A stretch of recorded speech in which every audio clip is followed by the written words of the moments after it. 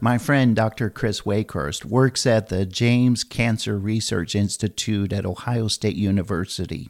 Dr. Wakehurst's team has gained notoriety for conducting breakthrough research on deoxyribonucleic acid, better known as DNA. In essence, DNA holds the blueprint for almost everything there is to know about us: the color of our hair, certain aspects of our personality, and even our vulnerability to certain types of diseases.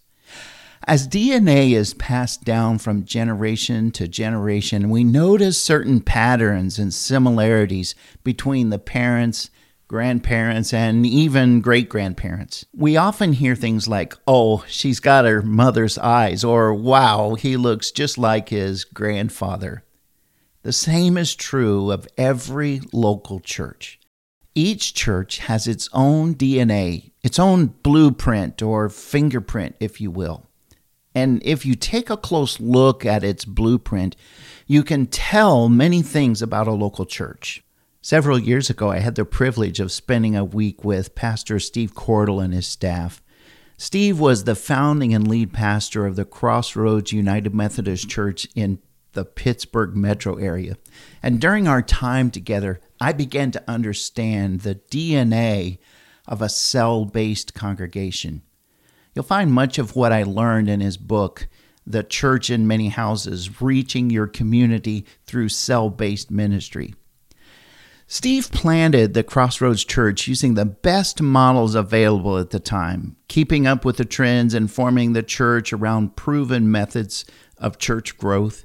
But after about 7 years, he began to recognize that even though he had a growing congregation, the people were being trained to be church members instead of disciple makers.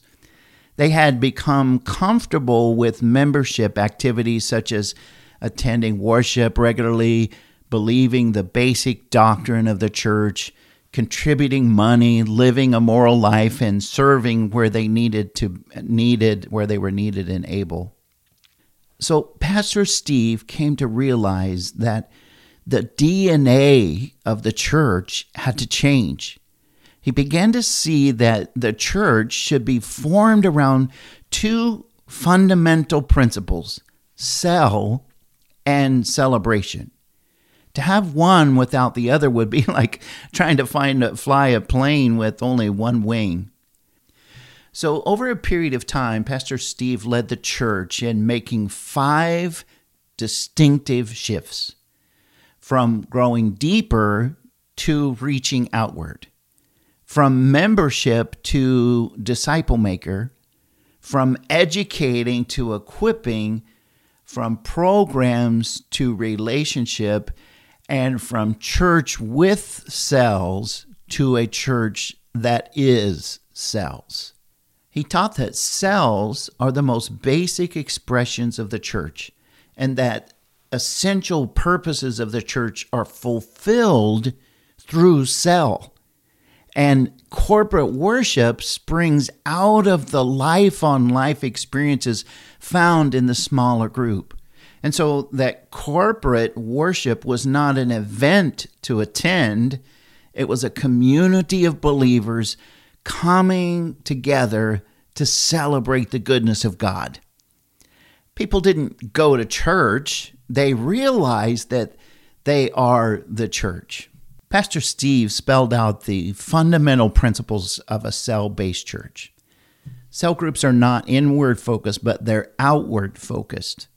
The cell-based church is to help equip Christians for the ministry of making disciples who make disciples who make disciples. Cell-based churches employ a distinctive and deliberate disciple-making strategy. And so cell groups were more than just a Bible study. At its essence, a cell group is a set of Christ-centered relationships which are focused primarily on evangelism and discipleship. They understood that discipleship is better done in a personal and a relational context.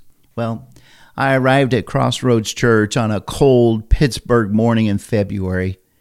I entered the building and was greeted by the children's pastor, and wouldn't you know it, within seconds, this young staff member was telling me how she came to know the Lord and what a difference He had made in her life.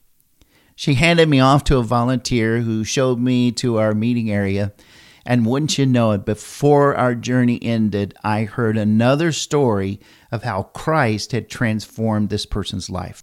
Over and over throughout the week, I heard story after story of transformed lives. We were invited to stay at the home of one of the church members for the week, and wouldn't you know it, every evening we would stay up late into the night talking about how God had been changing lives through personal relationships and small groups. Today, after over 20 years, the Crossroad Church is a vibrant, disciple-making community that worships in 5 different locations throughout the Pittsburgh metro area.